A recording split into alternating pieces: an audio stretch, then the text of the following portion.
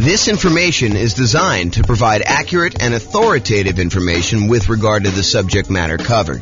It is offered with the understanding that the presenters are not engaged in rendering legal, accounting, or other professional services. If legal advice or other expert advice is required, the services of a competent professional should be sought. Welcome to the Miami Real Estate Investing and Real Estate Financial Planning Podcast. Learn all about investing in real estate in Miami, Florida, with a combination of real estate financial planning and modeling with numbers specific to Miami, plus syndicated, more generalized recordings of live and pre-recorded real estate investing classes, not all of them specific to Miami. Be sure to stay tuned after the podcast for a message from our sponsors. Well, good morning and welcome, everyone. I am your host, James Orr, and today we have a pretty exciting class. I think this is a very practical class. This is the class where you find out my best tips for getting mortgage quotes from lenders. When you're about to go get a mortgage on a property, I think it's prudent to call around and get quotes from a couple different lenders because they do vary. The cost to get the loan vary. The mortgage interest rates can vary a little bit, probably a little bit less than costs. Although, they're related, right? Like you're paying a fee for one thing and you get a different rate based on that. So, they can definitely vary in that way too. But today we're going to go over some tips for getting mortgage quotes from lenders. I did a whole class before, like a 2-hour version of a class where we talked about evaluating and directly comparing 2 different lenders or 3 different lenders. And I walked you through how you use their kind of like their good faith estimates and their kind of like closing cost estimates and what their fee structures were and try to compare them. And I showed just how difficult that process really is. And that's not exactly this class. This is sort of like the light version of that class where we talk about all the different tips for, getting quotes from lenders, how you do it, some of the things like that. And I think I do cover that in that class. It's been a long time since I even looked at the outline or listened to that class, but it was pretty good. Anyway, let's get started today. Tips for getting mortgage quotes from lenders. So finding a lender. Your experienced, investor-focused real estate agent is probably your best source of a referral for lenders. Someone who is in the business of working with a bunch of investors, they've got clients closing on loans regularly. They probably know, maybe not the best, right? Because they may not have experienced the best, but they probably have some pretty good lenders in their queue of lenders that their clients, their investor clients have used and have had good experiences with. And especially when you have some clients that are, they're like the type that will call 34 different lenders to get all the different quotes. And they'll say, okay, I've narrowed it down to these 3. They're all really similar. I think I like this guy best. That is the type of client that can help a real estate agent sort through a very large list to do that. And then, of course, the agent has the benefit of saying, hey, look, I can't say that this is obviously the best lender, but this is a good lender that my clients have had good experiences with, and not saying that you won't have, the unusual, weird experience with them, but overall, I think they've been really good. Okay. So I think getting a referral from your real estate agent, a experienced investor-focused real estate agent, is probably your best source. I think your next tier for finding a lender is attending a local real estate investor meeting, meeting lenders there or meeting lenders on your own, other real estate investors that asking them, hey, I know you just bought this rental property. Who'd you end up using for a lender? Tell me about the process. Who'd you interview? What'd you find out when you interviewed them? Who had the best rates? Who was going to give you, some extra help or they were a good resource for different things. They all can be good sources of referrals for you to find great lenders. You can also call, multiple banks and or mortgage brokers, cold call them. A lot of them are advertising, but I think you will find that real estate agents and kind of other local investors are going to be your best source there.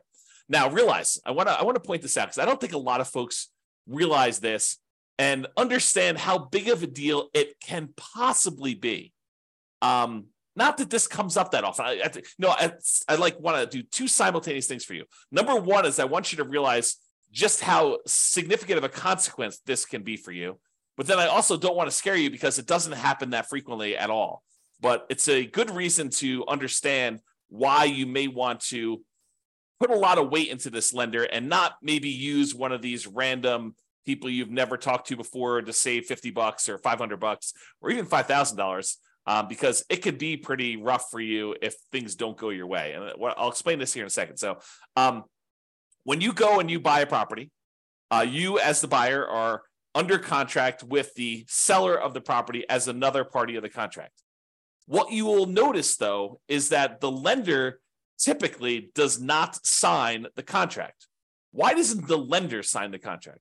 Because the lender is not a party to your contract. They're not one of the people that has obligations in the contract itself, which is an interesting subtlety when you think about it, because we're relying on the lender to perform, but they have no contractual obligations in the contract itself. Now, if they really poop the bed, could you probably go after them? And, especially if you actually had harm, could you go after the lender and say, you didn't perform to this? And depending on what the reason was for them not performing, could you maybe have some recourse? Sure, maybe you could do that. But I don't think it's as clear cut as that most of the time. So the reason I'm making this as a point is, if the lender that you choose, and it's your choice, you choose the lender, right? You as the buyer choose the lender. If the lender that you choose does not perform, you, the buyer, are typically the one in default in the contract. You are the one that is in default in the contract. You can't say a reasonable excuse for why you didn't show up to closing with the money is not my lender didn't perform, because you had the choice of which lender to pick. You were supposed to do your due diligence. You were supposed to, check them out, make sure that they were the one that, could get you good rates and could actually perform on the contract that you're in. You can't use the lender as an excuse for you not showing up with money. And if you put up a large earnest money deposit on your contract, you could be at risk of losing the contract.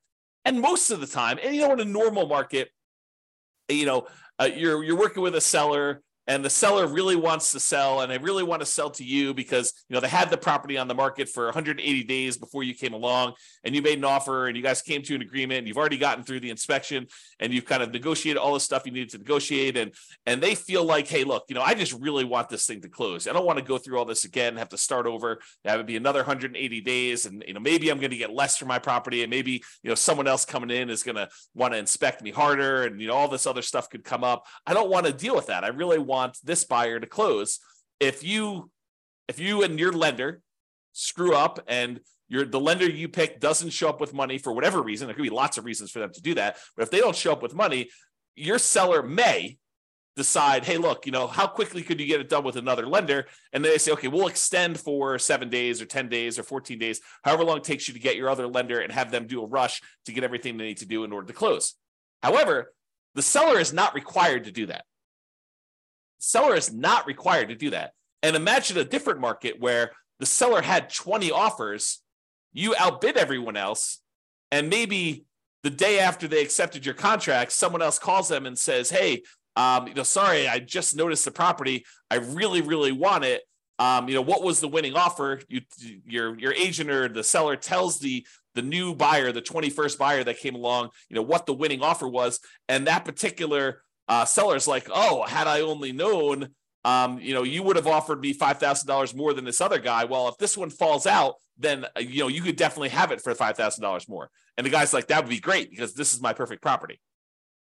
How willing do you think the seller is in that particular case for them to give you an extra 10 or 14 days if your lender doesn't perform? I think it's less likely.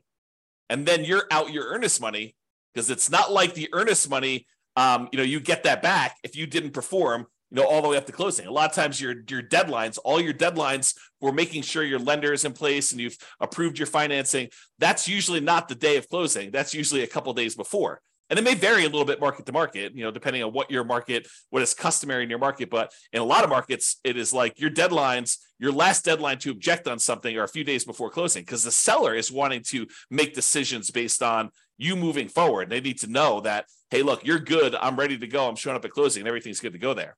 So realizing that using a random lender gives you a random chance of closing.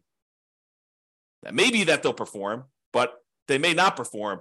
And remember, the lender is not typically a party to the contract. You as the buyer are, and you choose the lender. If the lender doesn't perform, you are in default as the buyer, not the lender. Okay. Now we have that entire separate class I mentioned on evaluating mortgages and comparing lenders. So I'm going to put a link up to that here in the show notes, or in the kind of like panel for coaching clients, stuff like that. All right. So let's talk about some tips for calling lenders. A few days ago, I covered the loan comparison worksheet. I showed a little picture of it on here, but this is a good little tool if you're going to call up your lender just to kind of, see what the different rates are. You can write them down just to kind of keep track, or you can write it down on a piece of paper. It doesn't really matter, but this is a good tool for you to be able to see what the rates are, what the costs were, what the PMI rate was, if you're doing a, less than 20% down loan, and then you can see what the payment would be for that. And you can kind of compare. So it's a good tool for doing that. So if you're going to call multiple lenders, and not every one of my clients would call multiple lenders, right? Sometimes it's a lender that they've used before, and they're like, look, they have all my stuff.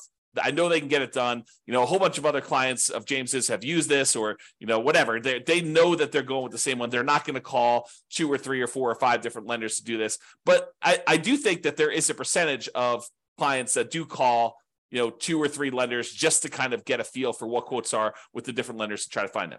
So if you're going to do that, you're going to call lenders and try to compare quotes, ask for the rates, and do that on the same day.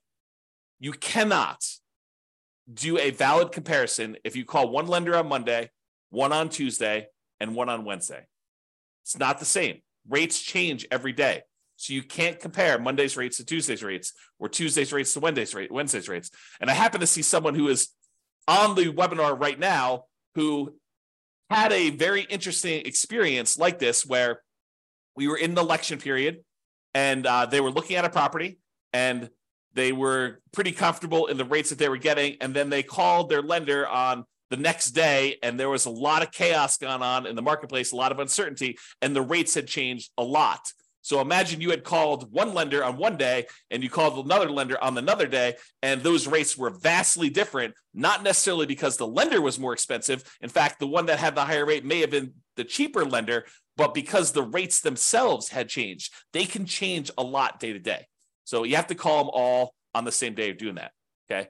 Now, when you call the lender, a lot of lenders, not all of them, but a lot of lenders are going to want to pull your credit score. They're going to want to tell you, look, in order for me to give you a valid rate, I'm going to need to know your credit score. And that is true. It is true that in order for them to give you a valid quote and estimate cost, everything like that, they're going to need to have your credit score to do that when you finally do the loan. But when you're calling around to 1, 2, or 3 or 4 lenders, you don't necessarily want all of them paying your credit report all at the same time. And so for that reason, what I would recommend you do is, tell them, look, either have the first one do it so you know your credit score, or use one of these services where you can estimate and hey, look, my credit score is 785. So why don't you just give me quotes for stuff above 760? Say it's 760 or better, or use 760. And I'm pretty sure that I'm going to be above 760. And so you can just kind of get a comparison of everybody at a rate. So either you tell them, kind of what you estimate your score to be, and say, look, if I decide to go with you, we'll verify my credit score then. Right now, I just really want to get a feel for how your rates and fees are. And then if I decide to go with you, then we'll do that. So I'm telling everybody my credit score is 760. Let's go ahead and get rates at those. Then they'll pull rates at 760, and they will figure out what the current rates are and current costs are for someone who has a 760 credit score. In general, I only let the lender who is going to actually do my loan pull my credit, partially because I lock my credit down. And I don't want to have it open at this period of time either. Okay. So only the one that you choose. If you don't know your credit score, have your first one pull your credit if you want to do it that way. And then maybe you have it pinged twice, which isn't going to be that big of a deal. The credit reporting companies, they understand when you're shopping for things, sometimes you'll have more than one soft pull on your credit for that. Okay. So tell the others that you're calling when you're doing the comparison what your score is. And if you decide to use them, you'll have it pulled then. Then ask questions that are important to you. And I'll give you some ideas of questions on the next couple slides of things that you may want to ask. Now, I want to warn you. You really don't want to go and interrogate your lender. You don't want to go and say, tie him to a chair, put the little bag over their head and waterboard them and say, answer these questions, answer all of them right now.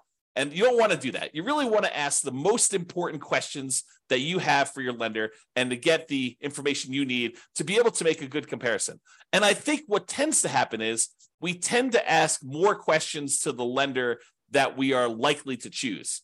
If you get quotes from the lender and the rates are like much higher than everyone else, you can ask like 1 or 2 or 3 qualifying questions, but you're really just sort of almost being polite at that point.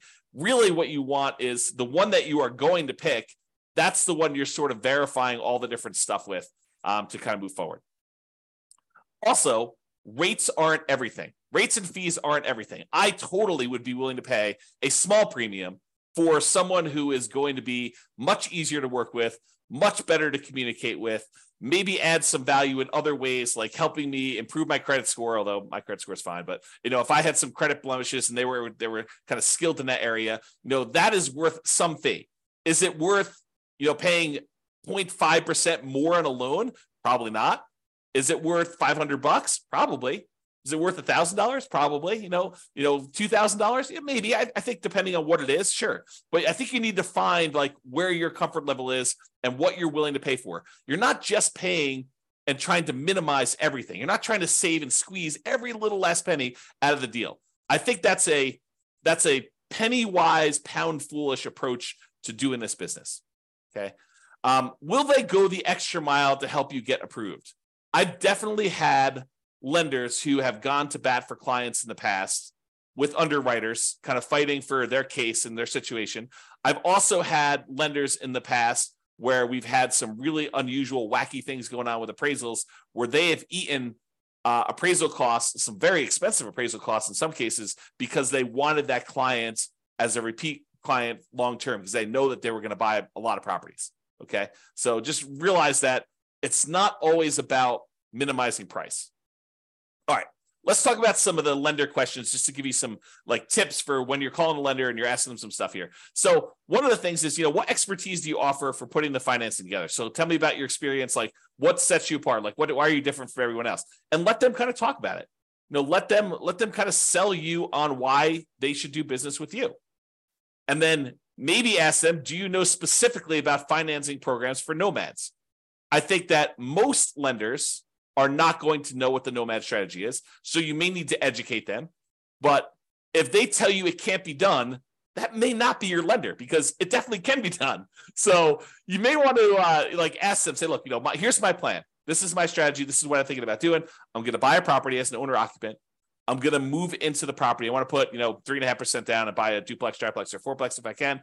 Or if I buy an owner occupant property, maybe I'll put, 5% down or 3% down for the conventional loan. Or if you're, a veteran, you do 0% down, or you're going to buy a rural property, do 0% down.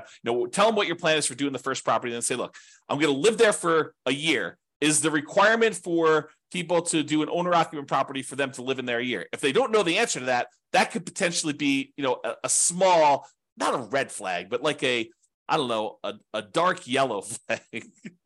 I don't know how to describe that. A little mini warning, right? Like hey, they don't know what the owner-occupant requirement is for loans, so they may need to look that up. And if someone's never done it before, but they still have great rates, maybe you're willing to train them, work with them. Who knows? But you sort of ask them, so look, I'm going to do this. How long do I need to live in the property?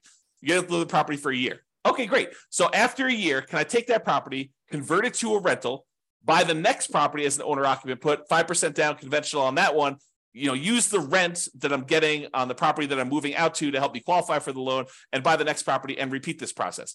And have them explain to you how the loans work and whether or not you can do that strategy. Get all of your questions about whether they can do the nomad strategy and how it works and how they think about it from them. They are the ones that are going to be your partner. I'm using partner in quotes because they're going to be providing you 95% of the value of the property. They're going to loan you that money, usually for 30 years at a fixed rate interest rate. And usually the interest rate's pretty low in comparison to just things in general. So, they're going to be partnering with you to loan you, in some cases, millions of dollars. You're going to go do $500,000 properties. They're probably loaning you $5 million. So pretty serious. So just ask them about, financing programs for nomads, ask them to get some clarity on like how that works, what the kind of hangups would be, maybe even if you know that you're going to use them, don't do this with the people that you're not going to use. But if you're going to use them, they say, hey, let's walk through my situation and let's see what it would look like a year from now when I go and convert this property to a rental. Let's see if I'll be able to qualify. What's my debt to income ratio look like if I hypothetically bought this property and then a year from now I'm getting this amount of rent? Will I be able to qualify for the next one? What do I need to do? How do I need to change things? That's what I'm talking about adding more value than just price, right?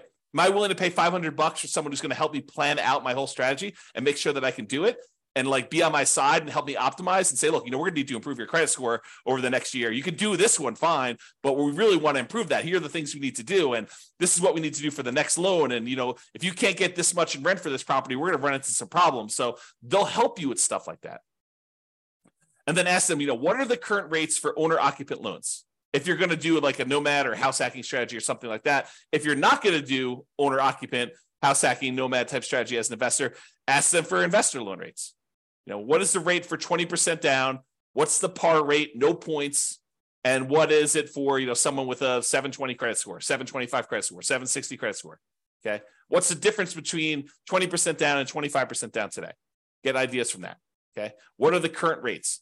And then how many loans can I get as an investor in my own name? And then if you are married and you're thinking about doing more than 10 or whatever the current loan limit is, ask them about loan planning for me and my spouse doing different ones. What if I do one and my spouse does one, then I do one and my spouse does one? And, do we have to have separate tax returns? And, it's not unreasonable if they don't know the answer to say, can you check with the underwriter that you guys use and get back to me? I don't think that's unreasonable at all. You're not doing that for a lender you're not going to use. You're not going to do this as your first pass, but when you start digging deep and you're talking to a lender, asking those questions, I think, become important. Okay. What type of documentation will I need to process the loan? Especially important if you're a self-employed person, because I think that varies a little bit more, but you want to find out from them what type of documentation will you need. Did you have any unusual situation happen to you? Did you just change jobs? Did you just get a promotion? Did you switch companies? Did you have a long period of unemployment? Stuff that could be a factor for you, ask about those things. Okay. I think yesterday or the day before we talked about the common things that lenders will ask for when you go to get a loan, but use that list and verify. What type of down payment will I need to buy a property? If you don't know the answer to these things, if you haven't watched all the financing classes, ask them questions about can I do a nothing down loan program? Do you have down payment assistance programs I could use for buying my first property or second property? Can I do a VA loan? I'm a veteran. Do I have, what do I need in order to do that? What do I need in order to do a rural property USDA loan? Or, what about this 3% down conventional or 5% down? But ask them, if you don't know the answers, ask them for the different loan types and get clarification on, what's the difference between these? What's the difference in rates? What's the difference in that? That's part of what that spreadsheet, the loan comparison spreadsheet, is for. It gives you spots to kind of fill in the blanks, but they may have additional loan products that I don't know about right now, or that have changed since I did this class, or, that they just have specific access to. It's unique to them. Okay. So what about fees and team? So about fees, how do I pay you for your service? And in most cases, they're going to tell you, look, you pay this sort of fee when I get the loan or whatever it is, or in some cases, they may charge you an upfront fee or whatever they're doing, but understanding how you pay them for their service and what the fees are, I think it's important. Is there a fee on loans that are closed? I think that's a common way that they get paid. And what is the fee? Is there a fee? It's not written down here, but is there a fee if I don't close? What if I get to the point, we go through, we get an appraisal done, and maybe this particular lender does not have you provide a credit card to pay for the appraisal up front. Maybe they actually pay for the appraisal and they just charge it as a line item on closing. Some lenders do it that way. Most lenders, especially most independent mortgage brokers, will ask you to put your credit card in and pay the appraiser directly. Although maybe that varies a little bit market to market. That's something I don't know. But I think that some mortgage brokers, especially around here, will have you pay for the appraisal with a credit card outside that. A lot of the credit unions, for some reason, they don't charge you for the appraisal up front. They'll just charge you at closing. And one of the weird things about some of the credit unions around here is if for some reason you end up not closing on that loan, a lot of times they'll eat the appraisal. They won't charge you for it. But I don't think that's mostly true with different mortgage brokers. So understand that. Ask them, what if I don't close on the loan? What if I get, a week before closing and something happens Are there any fees I need to pay you? Understanding that if that's really important to you. It rarely comes up, but it could come up. Is there an upfront fee? Ask them that. Is there a minimum fee percentage and or dollar amount? If so, what is it? Some of them will tell you, look, if you're doing these really small loans, it's going to be more expensive than doing like a $500,000 loan because I'm getting paid a percentage of the loan amount. So if you're coming in there and you're buying a $500,000 property and you're putting, 80% down, you only want to get a $100,000 loan, that may be more expensive. What happens if I end up not doing a loan with you? Talked about that. Team, do you have any assistants or staff that work with you that I will be interacting with? You would be surprised.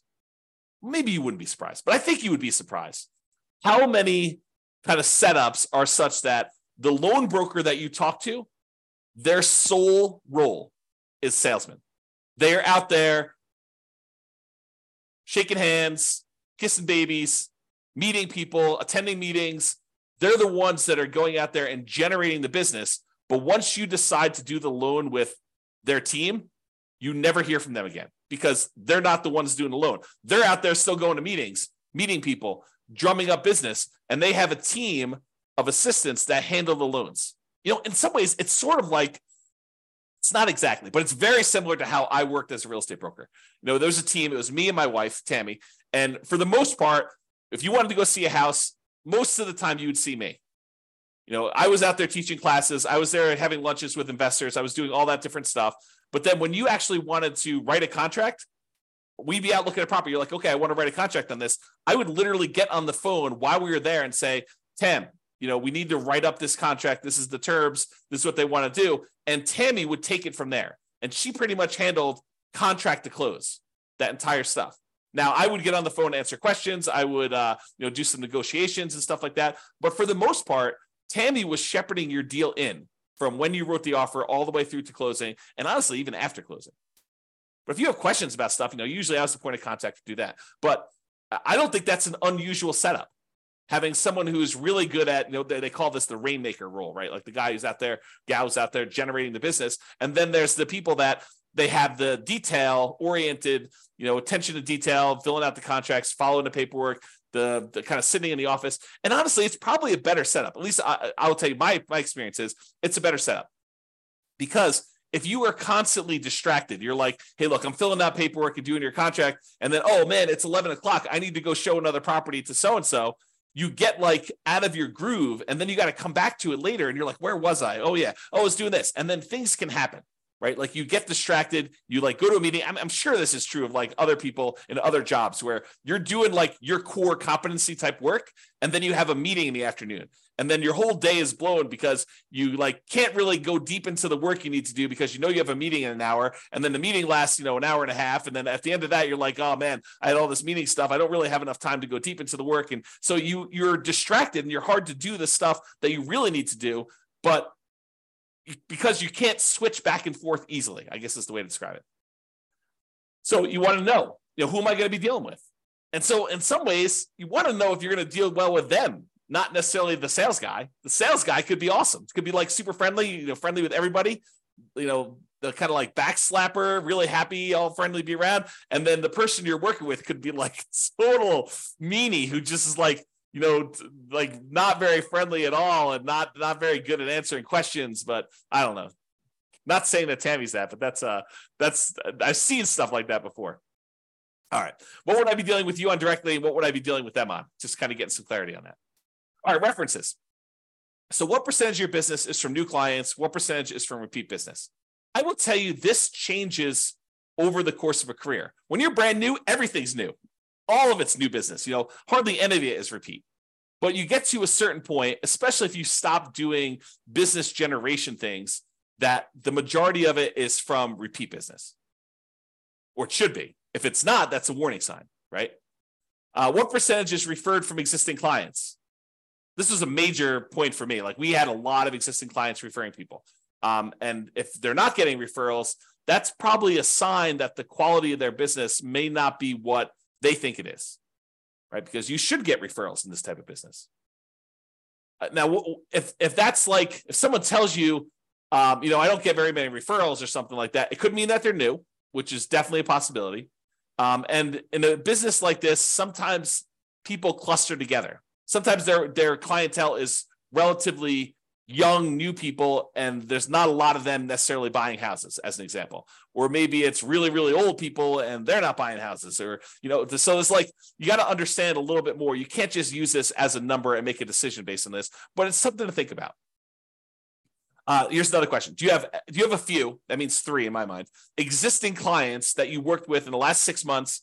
That does not mean friends from high school. You want recent people, ideally ones that are sort of arm's length transactions, although in this business, it's a lot of people that you know, so it's hard to get truly objective sort of separation that I can call as references. You probably want to get investors, nomad references when possible.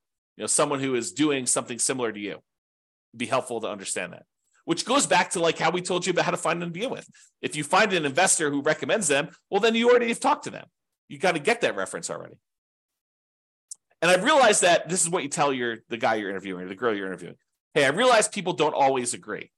If I happen to stumble upon your most troublesome client, what would be their biggest complaint about your service? And then here's a warning.